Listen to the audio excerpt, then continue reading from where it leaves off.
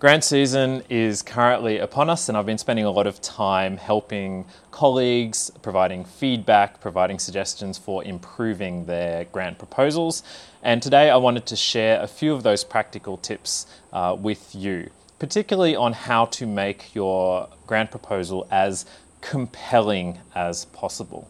Now, I should state that I can understand that a lot of academics are somewhat sad that they feel the pressure to pitch and sell their work. I guess the point of this video is that we can do two things in parallel. One is we can continue to provide feedback and work on making the systems by which we allocate resourcing better and more appropriate and fit for purpose.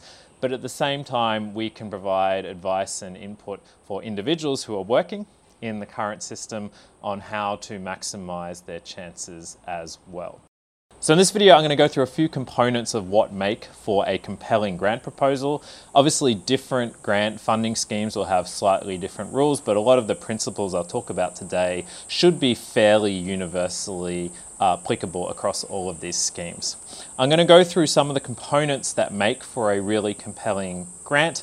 You will not be able to tick all of these boxes at the same time for most grants that you write, but thinking about them will be a good developmental process for refining and improving the quality of your grant nevertheless. All right, let's get into it. So the first thing you need for a compelling grant is you need an interesting and important problem that your proposed research is going to at least partially address. One of the key things to remember with problems is that not all problems are equal. First, there's the obvious. There are problems that are widely considered to be particularly important or particularly impactful, and those problems will often get priority in terms of what is funded. These could be things like climate change, they could be things like defense or cybersecurity. It really depends on your particular country and the context of how your research body is set up. So there's the general importance. But what is also not equal about problems is the sense of urgency and the sense of change regarding the problem. So problems that are rapidly increasing in scope or impact are sometimes or often much more compelling to address than a problem that has been around forever and hasn't really substantially changed.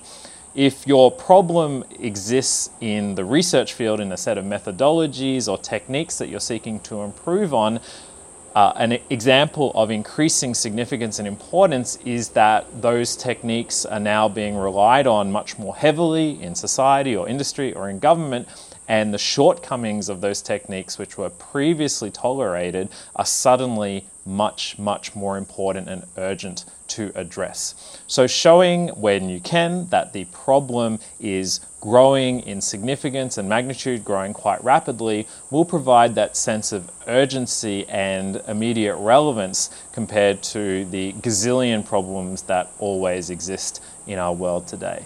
Another way of conveying the sense of urgency is if the problem has previously had methods or mitigation measures, and that for whatever reasons those mitigation measures are suddenly becoming much less effective. That conveys that the problem again is becoming more significant and our ability or means to deal with it is actually reducing, hence the need for the research that you're proposing in your grant. Even if a problem is increasing in severity or significance, the rate at which it is increasing is also relevant to discuss in some contexts. So there are situations where a particular problem is going to demonstrably reach a critical threshold or tipping point, at which point there is a runaway effect and its effects, the dramatic effects or negative effects of that problem, run away very, very rapidly. Again, signifying the importance that this needs to be addressed or dealt with now.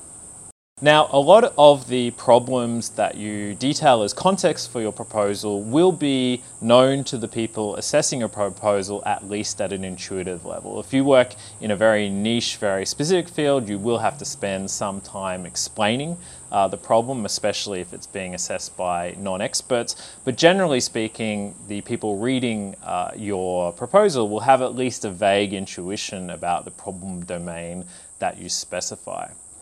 The key and most important question you need to answer is a really aggressive one, but it's also a really good one for thinking about how to pitch and compose your proposal. Here is that question. If this is such an important problem, why hasn't it been solved already?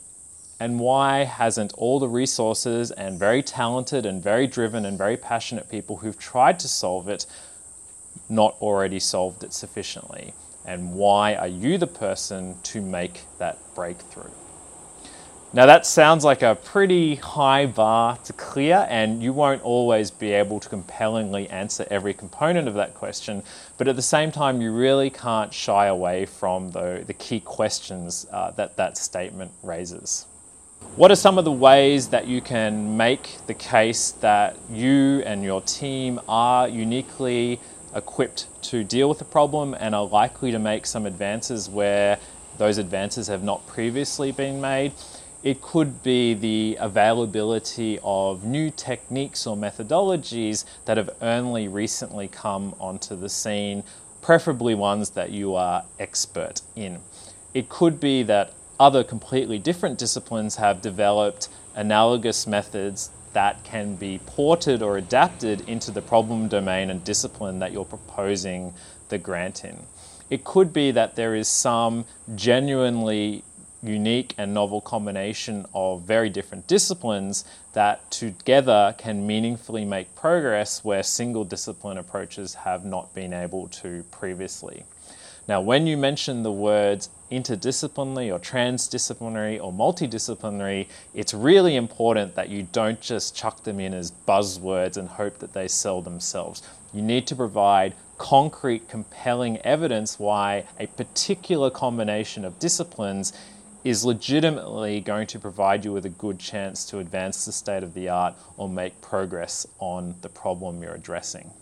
So you might think that if you've established that you're addressing a really compelling problem that is rapidly getting worse, that you've established that the current means for addressing that problem are clearly insufficient or are becoming less relevant, and you've established that you have a methodology or approach that is genuinely novel or genuinely promising and likely to yield advances over what has already been done, you might think that your job is done. But there are two more key components that you should typically address both explicitly and implicitly in your proposal or pitch.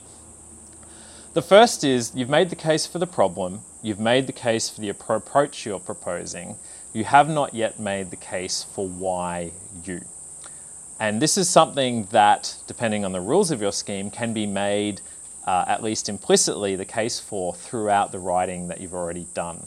So in proposing the unique methodology or approach, you can allude to the fact that you've spent the last 5 years or 10 years or 20 years working to become the world's expert in that particular approach or combination of approaches. Or if the case is that the approach relies critically on some unique multidisciplinary collaboration, that you have spent a lot of time unifying or bridging those specific fields and hence are particularly well qualified to follow that approach. You need to make the case that you are and your team are one of the very best, if not the best in the world or your country, to take on the approach that's already been proposed in the grant. Finally, even though a lot of these grant schemes are what you would call relatively fundamental research or basic research grant schemes, you should try and paint a picture for how, if the grant is mostly successful, that's going to make for a meaningful step change in the ability of researchers or industry or government or society, whoever are your stakeholders, to address and mitigate the problem or the challenge or the opportunity that you're talking about in the proposal. Now, you don't need to say all the steps of commercialization and tech translation that you're going to do in the proposal necessarily, especially if it's a basic research proposal, but you should paint a clear vision for how others will be able to take the advances or the techniques or the methodologies that you've created and move the dial towards actual deployed technology or actual policy changes or whatever it is that would be an eventual outcome from the research you're doing, even if you don't plan to do that specifically within this specific grant proposal. So to recap, there's really 4 key components. First, you need to establish and convince the reader that the problem you're addressing is really important, perhaps that it's getting even more important or significant rapidly over time. You need to convince the reviewer that your approach is timely, that it has a real chance of making a difference where a lot of great previous work has not yet made the difference that you're claiming you will make. You need to convince the readers that you and your team are particularly well positioned to execute on the proposed approach, and you need to paint a vision or path for how the project, if reasonably successful, will meaningfully advance the field and will meaningfully mitigate or address the problem or opportunity that you're talking about in your proposal. That's it. That's 4 key elements. There are other elements, but doing a great job where you can on those 4 will go a long way towards making your proposal very compelling to the reader.